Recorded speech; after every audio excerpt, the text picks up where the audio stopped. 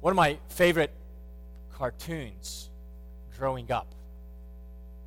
You want to guess what it was? Tom and Jerry. Sebastian knows me. Yeah, we've been good friends for a while. Yes, my favorite cartoon growing up has been Tom and Jerry.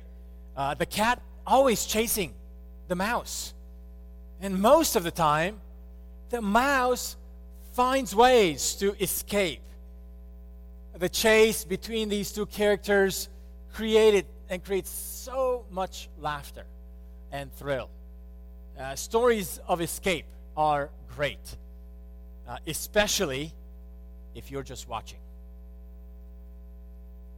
They're not so great if you are in the midst of the chase, and especially if you are the one being chased. Being on the run, being chased is exhausting. And some of you this morning might be able to identify with that feeling.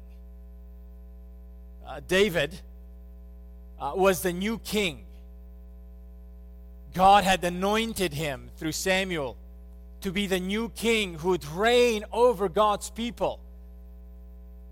But instead of reigning, as one pastor put it, instead of reigning, David is running. And he keeps running.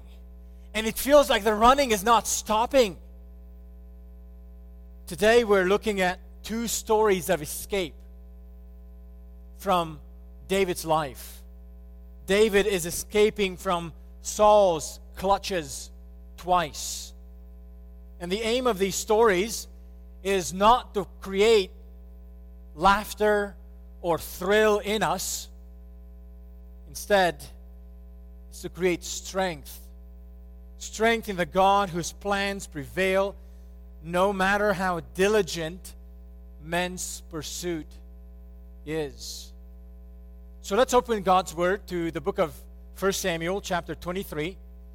We'll be reading from verse 1 to chapter 29 to verse 29, the end of the chapter.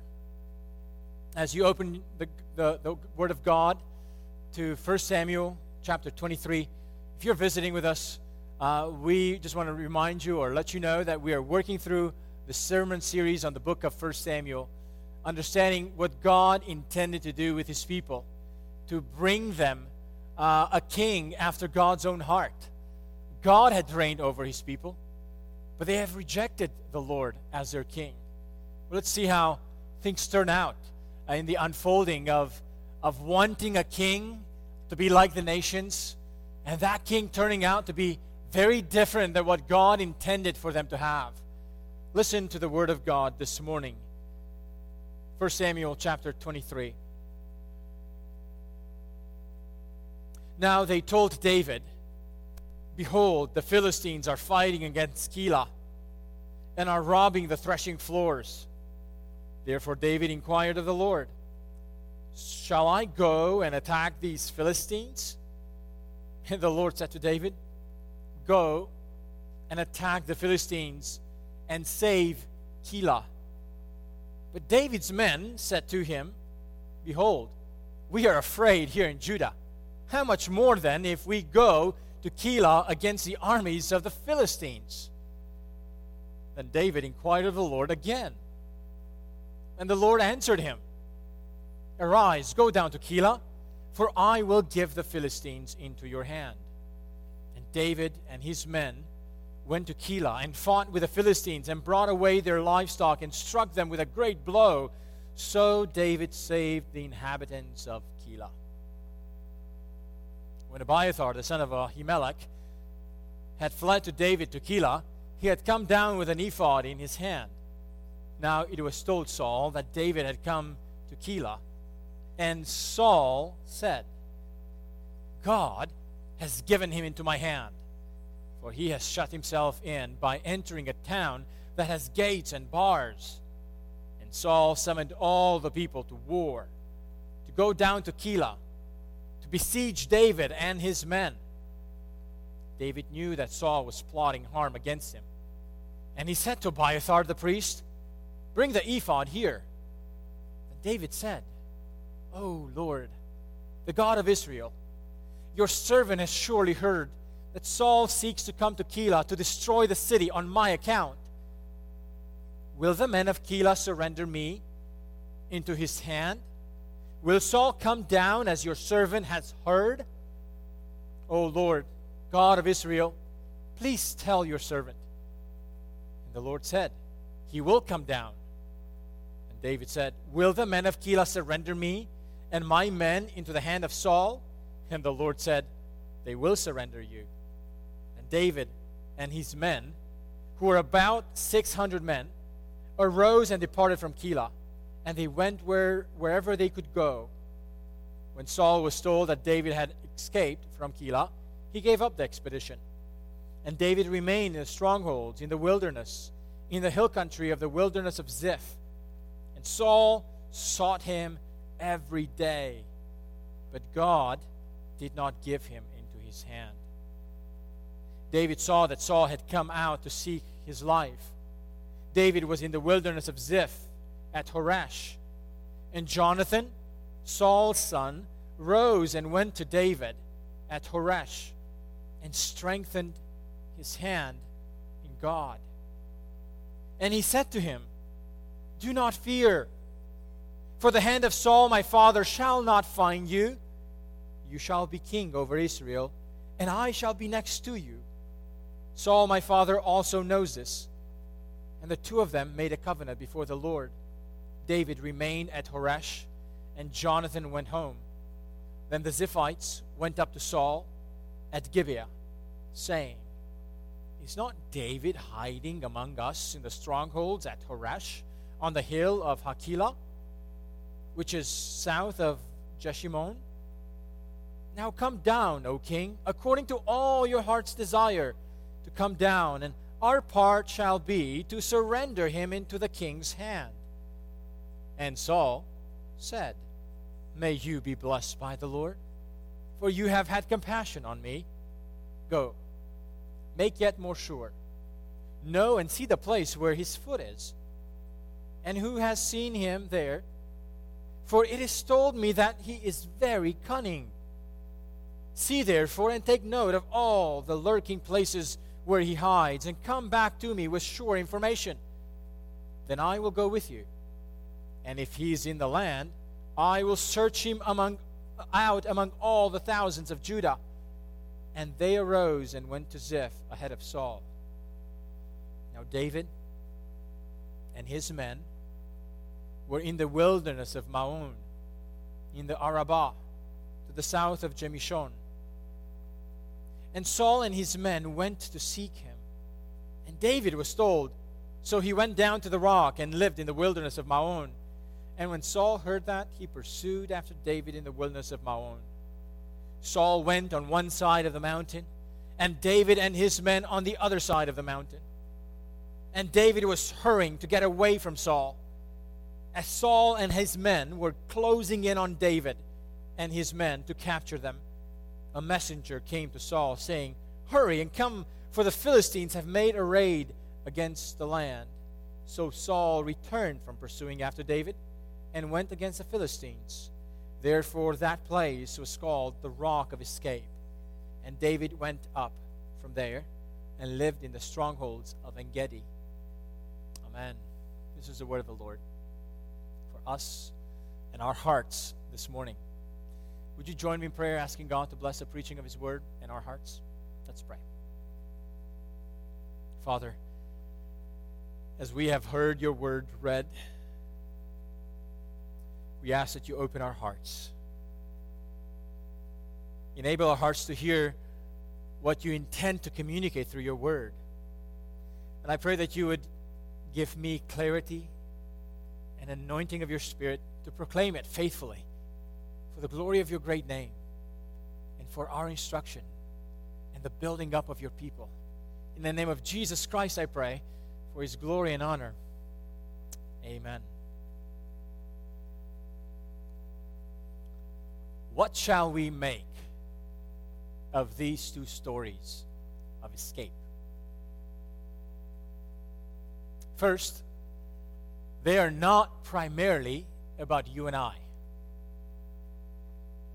They're, first of all, about the kind of king that God has set up for his people, and how God's plans prevailed even when the people of Israel sided with the rejected king against God's anointed king. The two stories of escape have some common features. In both stories, the people of Israel show themselves ready to surrender David, the anointed king, to Saul, the rejected king. And yet in both stories, David escapes. He escapes in the nick of time. And the reason David escapes is not because he is cunning, as Saul describes him in this chapter. The reason for David's escape is given to us by the narrator in verse 14. Verse 14 says, "And Saul sought him every day, but God did not give him into Saul's hand." And the main lesson for us today, if we could summarize this whole chapter, is that on the run with God is better than chasing against God. On the run with God is better than chasing after whatever against God. This lesson is unfolded by the narrator in three moves. We see three moves even though we have two stories. You say, why are there three moves? Is this just a preacher's default? You always have to have 3 points? I assure you it's not. Here's the structure of the passage. Yes, there are two stories of escape. But in between the two stories, there is this little haven, this little respite for David that he gets from Jonathan. This short story of Jonathan visiting David, finding him out while his dad, Saul, could not find David. Jonathan, Saul's son, finds David. So it's like two peaks, two mountains of running. And in between, there's this moment when David is strengthened by Jonathan. So because there's two stories of escape with a story of strengthening in the middle, really this chapter has three moves. And these three moves will unpack the 3 points of this message. First point, dependent on God. The first move in the story of strength from stories of escape is that God, the king that God sets for his people, is dependent on God. The first escape story in this chapter shows David's dependence on the Lord. In the trip to Keilah, this event at Keilah shows David's dependence on the Lord so clearly. Let's look how. When David hears that the Philistines attacked the people of Keilah, he asked the Lord if he should go and attack the Philistines and rescue the Israelites of Keilah. And the Lord said in verse 2, "Go and attack the Philistines and save Keilah." Now, remember the context, historically what's going on in David's life. He's on the run officially. He ran from Saul's service because it was very clear that Saul is seeking to kill David. And in the previous chapter 22, we saw that Saul's determination to kill David was so hard, so fierce, that Saul was willing to wipe out an entire city of priests, the city of Nob. David and his men are on the run throughout the land of Judah. They don't have a place of their own. They're moving from place to place. And in that context, David hears the news of the Israelites being taken over at Keilah, which was on the border between Judah and the land of Philistia. And David asks, Lord, should I go and save the people of Keilah? Now, David could have said, Saul is the king officially. It's his job to save the people. David prays, and the Lord says, you go, David. And when David's men find out the Lord's direction, the men that were following David don't want to go.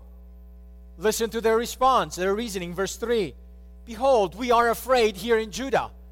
How much more then if we go to Keilah against the armies of the Philistines?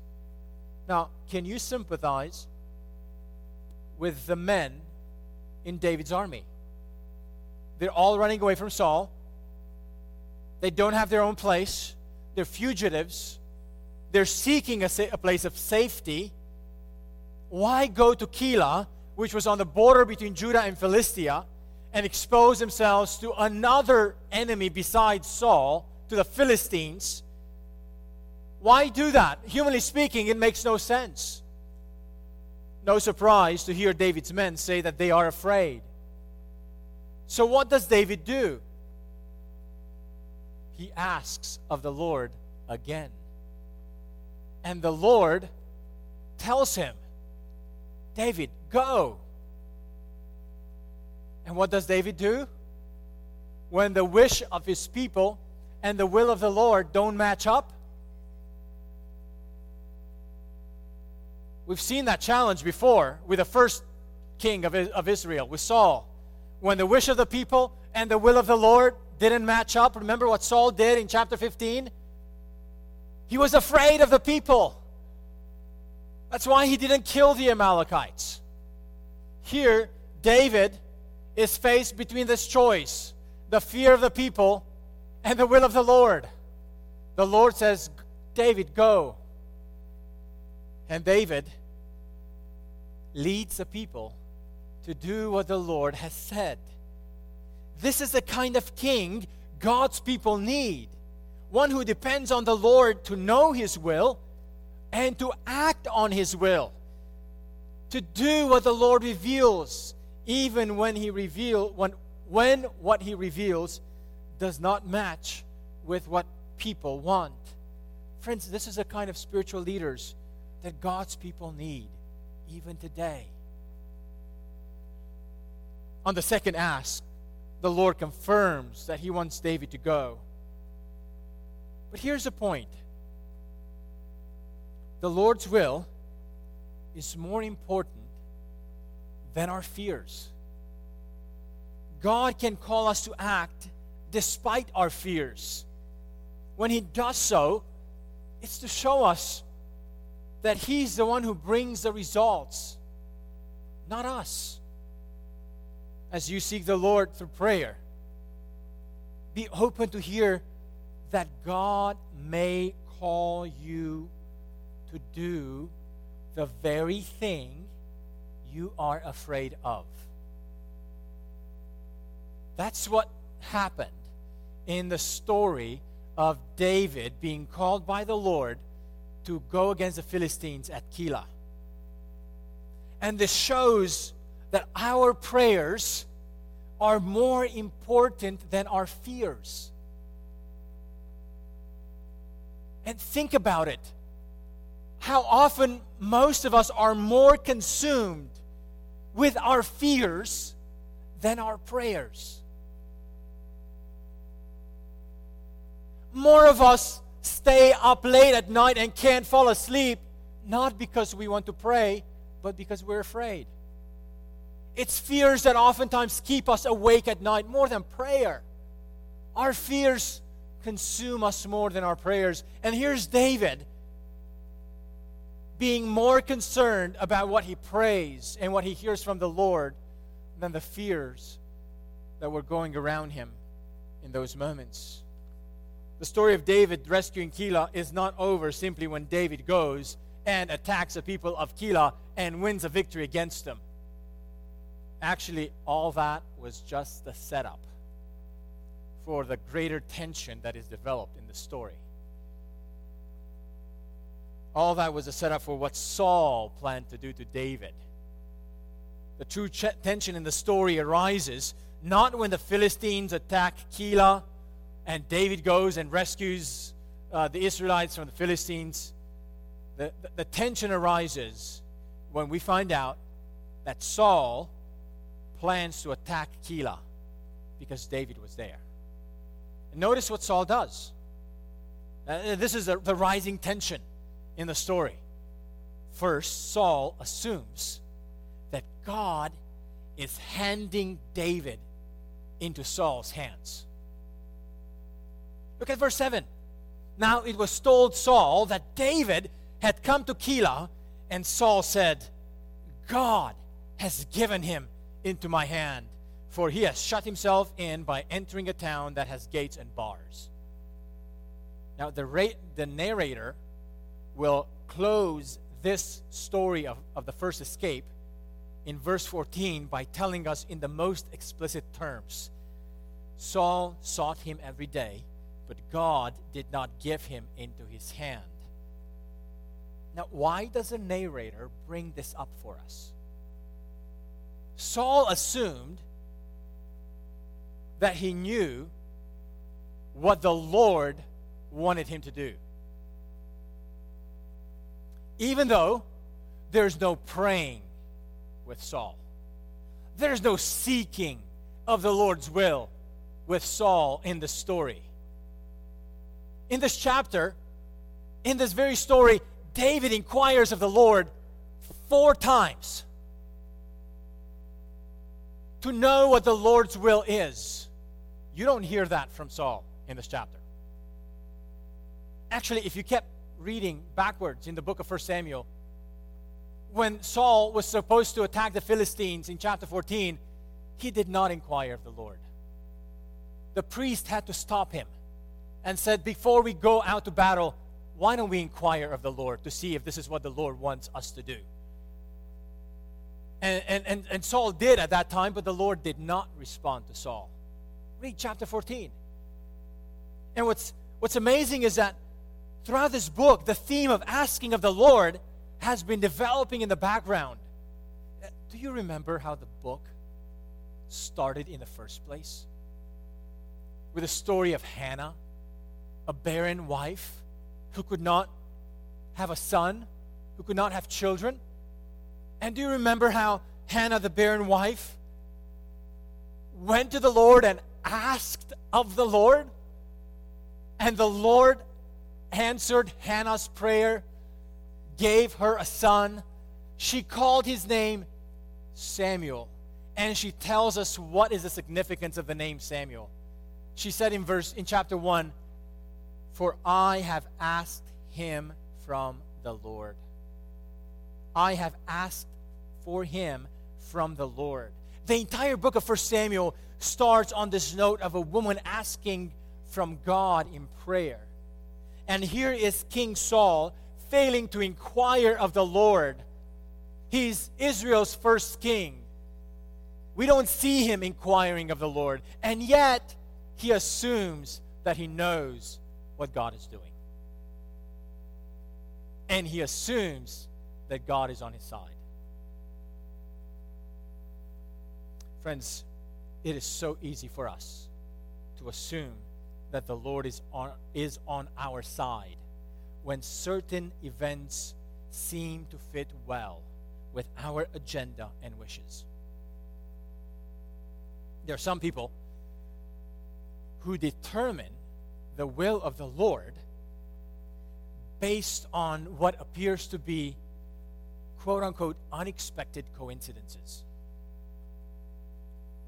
And if I can encourage you this morning with this caution, I want to encourage you with this caution. Beware, be cautious of not assuming that every unexpected coincidence is God's will just because it appears to be favorable to what we desire. Some people try to determine God's will by looking after such unexpected coincidences. And I want to encourage you not to do that. Don't try to read into events your assumption of what God's will must be just because it matches with your hopes and your desires. Be careful that you don't put on God's tab, on the tab of God's will, what really is just your own will. Don't confuse the two. This brings up another application. The king whom God has chosen is a king dependent on the Lord for direction. Whereas Saul is a king who is dependent on himself, on his strategies, on his servants, on what he hears from people instead of hearing from the Lord. David is a king elect who is seen as dependent on the Lord, and we see it through so much prayer in David's life. And by the way, this is not the only time David prays. Throughout this journey, he's been writing psalms. We'll see him write another psalm in the second story of escape, Psalm 54, which was read earlier in the service. The king-to-be that God wants over his people is a king who is dependent on the Lord, who listens to the Lord, who inquires of the Lord. And we are to be a people who follow that kind of a king. We are to be a people who are a praying people, both in our private lives and in our corporate life as a church. One of my current pastoral griefs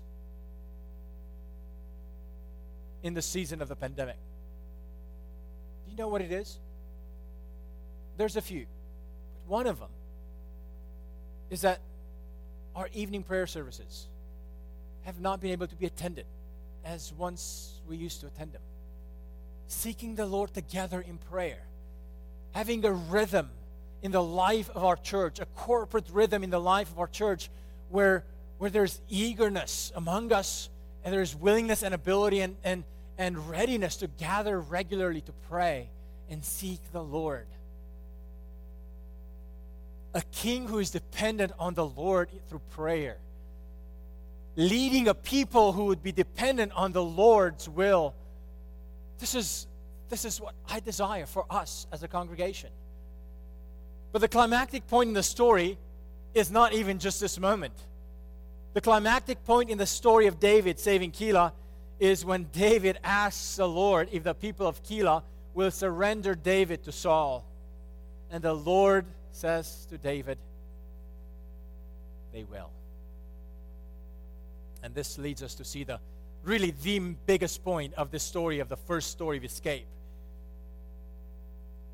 David's reward for doing what God had called him to do in Keilah was to hear that the very people he saved were the people who were willing to surrender him into Saul's hands.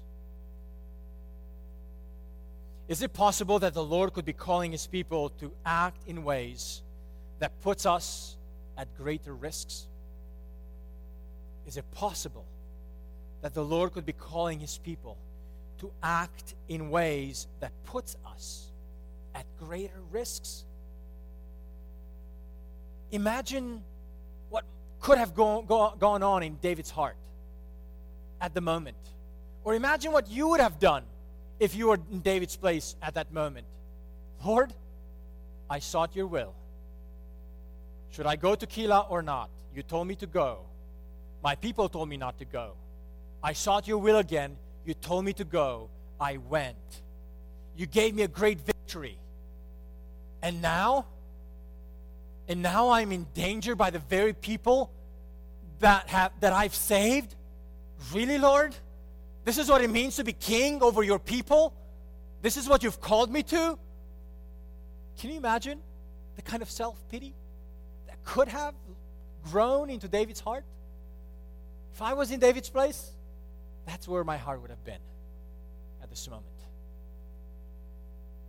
Friends, check your heart to see if you might be worshiping the idol of safety, such that you evaluate God's will primarily through the grid of what is the path of least risks and least fears. And if that's what we use as a filter to understand what God's will must be for us, friends, we are in for a big surprise. Because we see in David, the king after God's own heart, that God took him and led him on paths that actually were riskier than what he wanted to be on and walk on. But even with the disappointing news that people would surrender David, the author tells us in verse 14 that God would not surrender David. Even if the people are willing to surrender David, God is not willing to surrender David. God's will is more important than the people's will. So depending on the Lord, even when it's riskier, is always a better path. The lesson we can learn from this first major rescue story is that depending on the Lord is better even when it's riskier. Would you rather be in a risky place with the Lord than in a safe place without Him? Would you rather be in a risky place with the Lord than in a safe place without Him? Depending on the Lord. This is the first characteristic of the king that God sets up for His people, even when God's people reject Him. Point number 2, strengthened in God. Strengthened in God. We see this in the second move of the story in verses 15 through 18. Starting with verse 15, David came to realize of Saul's regular expeditions to seek David's life. So David keeps changing locations. This time it's the wilderness of Ziph. It's a new setting for David where he thought he could be safe. Yet staying in that safe place does not last very long because the Ziphites will betray David to Saul. But before that tension develops, the author tells us of a surprising visit from Jonathan. While Saul could not find David, we're told in verse 16 that Jonathan was able to find David, to go to him, to meet him, and to encourage him. What an unexpected visit. Why did Jonathan go to David? The answer is simple: to encourage him. To encourage him. David did not get to hear what the narrator has been telling us in verse 14. Remember how the first story of escape ended in verse 14? Saul sought him every day, but God did not give him into his hands. Now, that information is inside information just for us, the readers. At this point in the story, David doesn't know that. How would David know? How would David know that the Lord is determined to keep David away from Saul's hands? Well, the answer is the Lord sends Jonathan to refresh David, to remind David of God's promises for David. Through the visit of Jonathan, the Lord aimed to strengthen David. And this is what the narrator tells us. Look at verse 16. Actually, before we look at verse 16, look at what Jonathan told David in verse 17. Here are the words of David. Do not fear. Here are the words of Jonathan to David. Do not fear, for the hand of Saul, my father, shall not find you. You shall be king over Israel, and I shall be next to you. Saul, my father, also knows this. David needed to be reminded of God's plan to make David king. And Jonathan's efforts are interpreted by the narrator with these words in verse 16. Look at verse 16. And Jonathan, Saul's son, rose, went to David at Horesh, and strengthened his hand in God. This is what Jonathan's words, what Jonathan's visit did for David, to strengthen David's hand in God. The phrase "to strengthen one's hand" was a Hebrew idiom for the ministry of encouragement. This is what biblical encouragement is: to encourage others not to put trust in themselves, but in the Lord.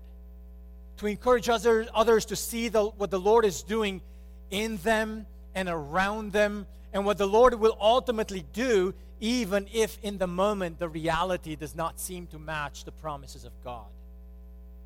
What surprises me at this moment in the story is how much Jonathan has to go out of his way to be this encouragement for David. This is not Jonathan crossing paths with David out in the park while running on trails and getting some exercise. No. Jonathan goes out of his way to find an isolated man who was running away from the king of Israel to save his life. Jonathan goes out of his way to find David, to spend time with him, to talk to him, to encourage him. Consider, dear friends, that the ministry of encouragement should not simply be those coincidental crossings of path among us, but that we should actually consider going out of our way to seek those who are isolated, those who are out of sight, those who are not around us, and to seek them, to encourage them. Do you go out of your way to encourage others? Do you go out of your way to seek those who are far from you? And how timely this encouragement is for us even now, after a year of being in the pandemic. Think how much this pandemic has put us far from each other. In what ways are you seeking others out? One of the sweetest ways I've seen the Lord among us is to see how the Lord led Pastor Taylor a few weeks ago in our evening service to lead us to pray for people that we miss seeing. And just have a time, open time of prayer, to pray by name for members that we miss seeing. I was also so encouraged a few weeks ago hearing from one of our elders how another family reached out to him to ask him how he is doing. It was not a response to him asking how they're doing and they just asked back in return. No, it was a fresh asking, how are you doing? How can we be praying for you? Going out of your way. Say, I want to reach out to someone I haven't seen. I want to hear what they're doing, how they're doing. See how I can be praying for them. Are you making it a point to go out of your way to be a means that the Lord can use to strengthen others in the Lord by your intentional going out of your way to encourage others? Friends, I want to encourage us in the ministry of encouragement. Encouragement begins with seeking others, with listening how they're doing, with praying for them, and, if able, simply being with them. Do it outside. Do it wherever people are comfortable. But don't just stay to yourself. Reach out. And notice what they do before David and Jonathan depart. Verse 18, the two of them made a covenant before the Lord. David remained at Horesh, and Jonathan went home. Here's another detail that surprises me about David and Jonathan. Every time these two see each other, they've been making a covenant. You're wondering, didn't you do this last time? And the previous time? And the previous time? It shows that their loyalty and love for one another is a committed kind of love, a committed covenant love. It shows willingness to renew their vows of loyalty. Friends, to many believers, even today, the idea of loving other believers oftentimes is considered to be ideal in a setting of non-committal, loose love affiliation. No commitments. Let's just love each other. No commitments. This is the air that Christians are breathing in our day these days. Let's just love each other, but no commitment. What Jonathan and David show us is that the kingdom that God wants to set up is to have a king who has a committed love with those who follow him. And Jonathan shows that those who follow the king the Lord sets up over his people are to be the kind of people who have a committed covenantal love for the king and for one another. Friends, when we celebrated the Lord's Supper last Sunday, those of us who are members of this church have read afresh our membership covenant. We have a membership covenant because we want to make clear that our love for one another is a covenantal, committed love, coming from the love that the Lord has shown us. Because he calls us to love each other in a certain way, our membership covenant simply puts on display, puts in writing clearly what it means to be in a covenant relationship with each other. David and Jonathan make another covenant, a new reaffirmation of their covenant for each other. I'm not sure if you realize, in the story of 1 Samuel, this is the last time these two see each other. From this moment on, they will never see each other on this side of eternity. Because in the last chapter of the book, Jonathan dies with his father on the battlefield. How sweet that in his last visit with David, Jonathan not only encouraged David, strengthened David's hand in the Lord, but also reaffirmed his covenant with God's anointed king. Let me ask you, are your relationships with others in the kingdom of God characterized by a committed love, by a covenant love? Not merely affections that choose to remain non-committal. Consider the beauty of a committed covenant love between those who belong in God's kingdom. Here in our church, this is the essence of church membership. We care about church membership not because we want to have a name on a roster. We care about church membership because membership here is a display of this covenant committed love for one another.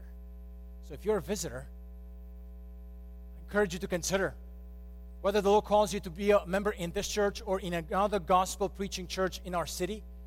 And by God's grace, there's a number of gospel preaching churches in our city. But whether the Lord calls you to come here or to go to one of the other gospel churches in our city, consider the beauty of a committed covenant love between God's people. If the Lord calls you here, we encourage you to become a member, to make a stand.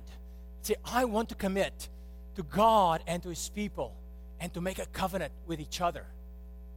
Consider that the way we commit to love one another with a committed covenantal love could be God's means of strengthening others around us. And when we act on that covenant love for each other, we strengthen others. And God uses us for the strengthening of others. Through Jonathan's going out of his way to visit David, the Lord used Jonathan to strengthen David's hands in the Lord. But the beauty and the goodness of Jonathan's encouragement and the visit to David is contrasted with the treachery of the Ziphites, who out of their own initiative go out of their way, unsolicited, to seek audience with Saul and to tell them where David is hiding. Yet even from this new danger, David is rescued by God. And this brings us to the third and final point of the message this morning. Rescued by God. We've seen point 1, dependent on the Lord, dependent on God. We've seen point number 2, strengthened in God. Point number 3, rescued by God. And we see this in verses 19 through 29. After Jonathan returned home from encouraging David's hand in God, the author tells us the last story of escape in this chapter. The Ziphites go to Saul and tell them that they've seen David. Now, if you knew a little about the geography of Israel, the wilderness of Ziph is a wide plain that has one big tall mountain. And the Ziphites were living on that mountain. And from that tall mountain, they were able to see the entire wilderness of Ziph. Imagine if you've gone to the Grand Canyon, and if you stay at the top of the canyon, and you're able to see the expanse of everything below. And you may see trails and people who are walking down the trail in the canyon. Or some who might be taking the boat through the little canyon. That's the kind of advantage that Ziphites had with David. They had a natural advantage of being able to see everything.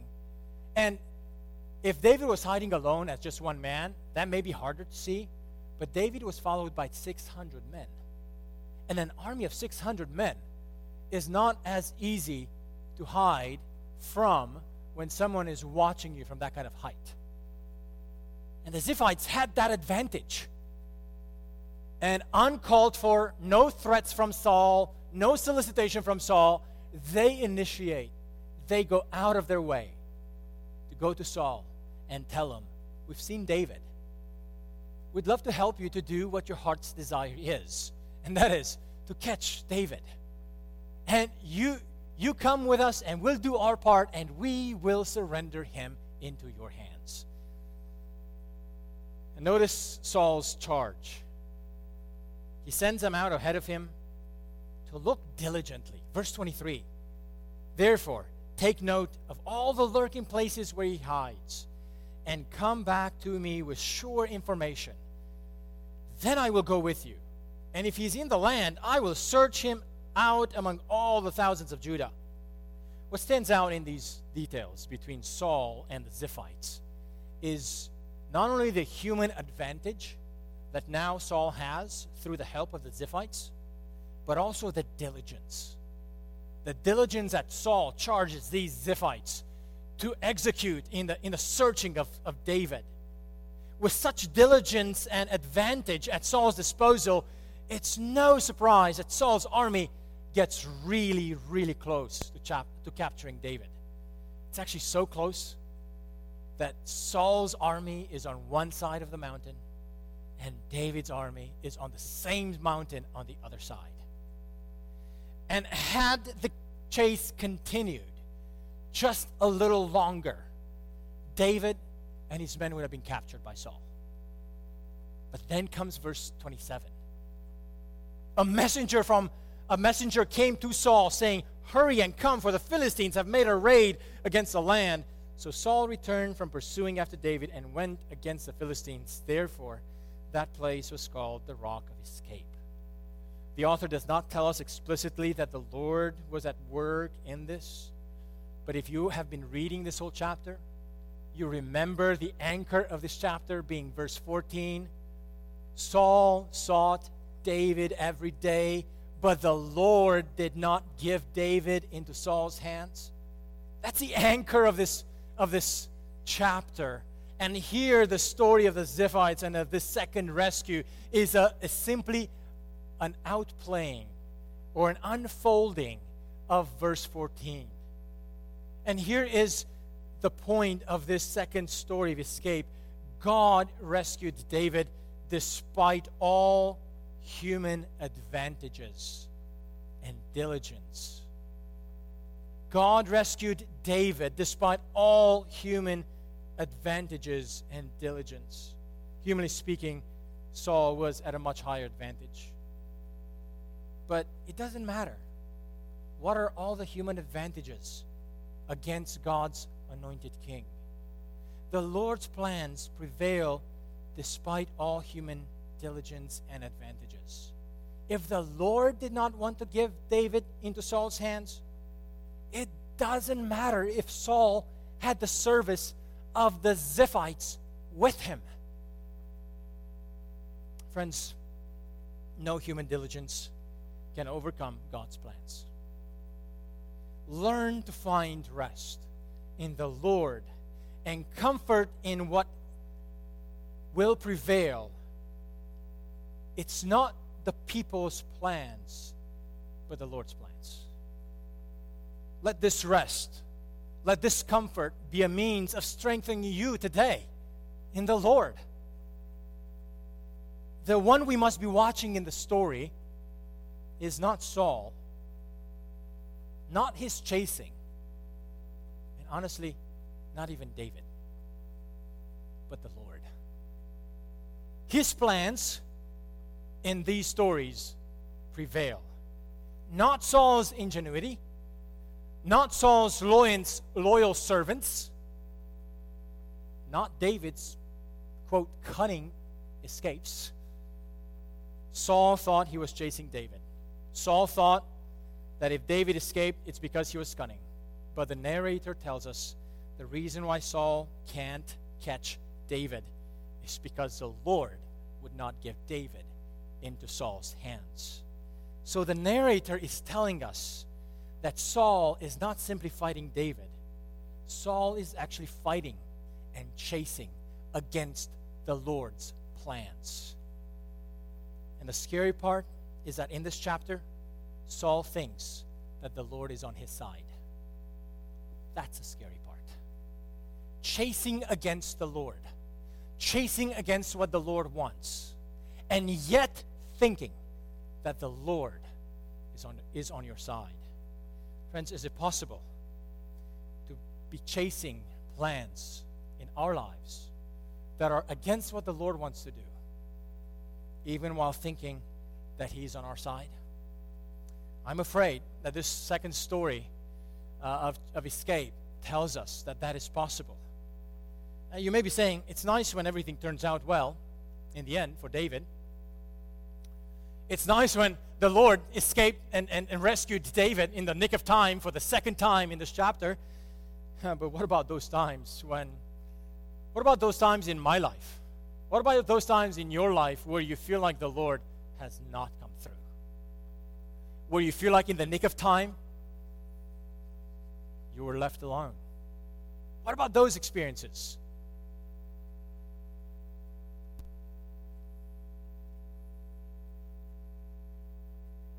There's another king who was chased. There's another king who was dependent on the Lord through prayer and prayed for the will of the Lord. And we're told that the Lord assisted him and strengthened him through an angel. And yet, when the time came for the rescue from death, the Lord turned His face from him. It's one of David's descendants, King Jesus. When he was in Gethsemane, remember, he sought the Lord in prayer.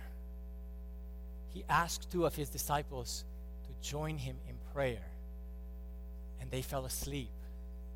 He was left alone. And he asked the Father, Father, if it is your will, may this cup be taken away from me. And the Lord strengthened Jesus through an angel. And yet the Lord did not take away the cup. The Lord allowed Jesus to face death. There was no mountain of escape in that trial. Jesus had to drink the cup. He tasted death. He was crucified. And on the cross, he cried, my God, why have you forsaken me?" Friends, God allowed Jesus to be forsaken in that moment so that through his death as a substitute for sinners, God could rescue you and I from the bondage of our sin and from the bondage of death, from the bondage of eternal damnation in hell. God has turned away his face from his only begotten Son so that through his death, you and I can be rescued by God. And 3 days later, God rescued Jesus, not from the cross, but from the grave.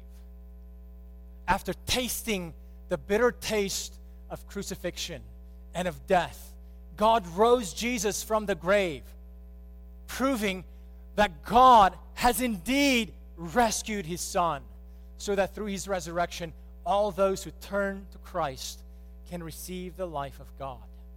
My dear friends, David experienced a foreshadow of what Jesus would experience: the betrayal, the strengthening of God.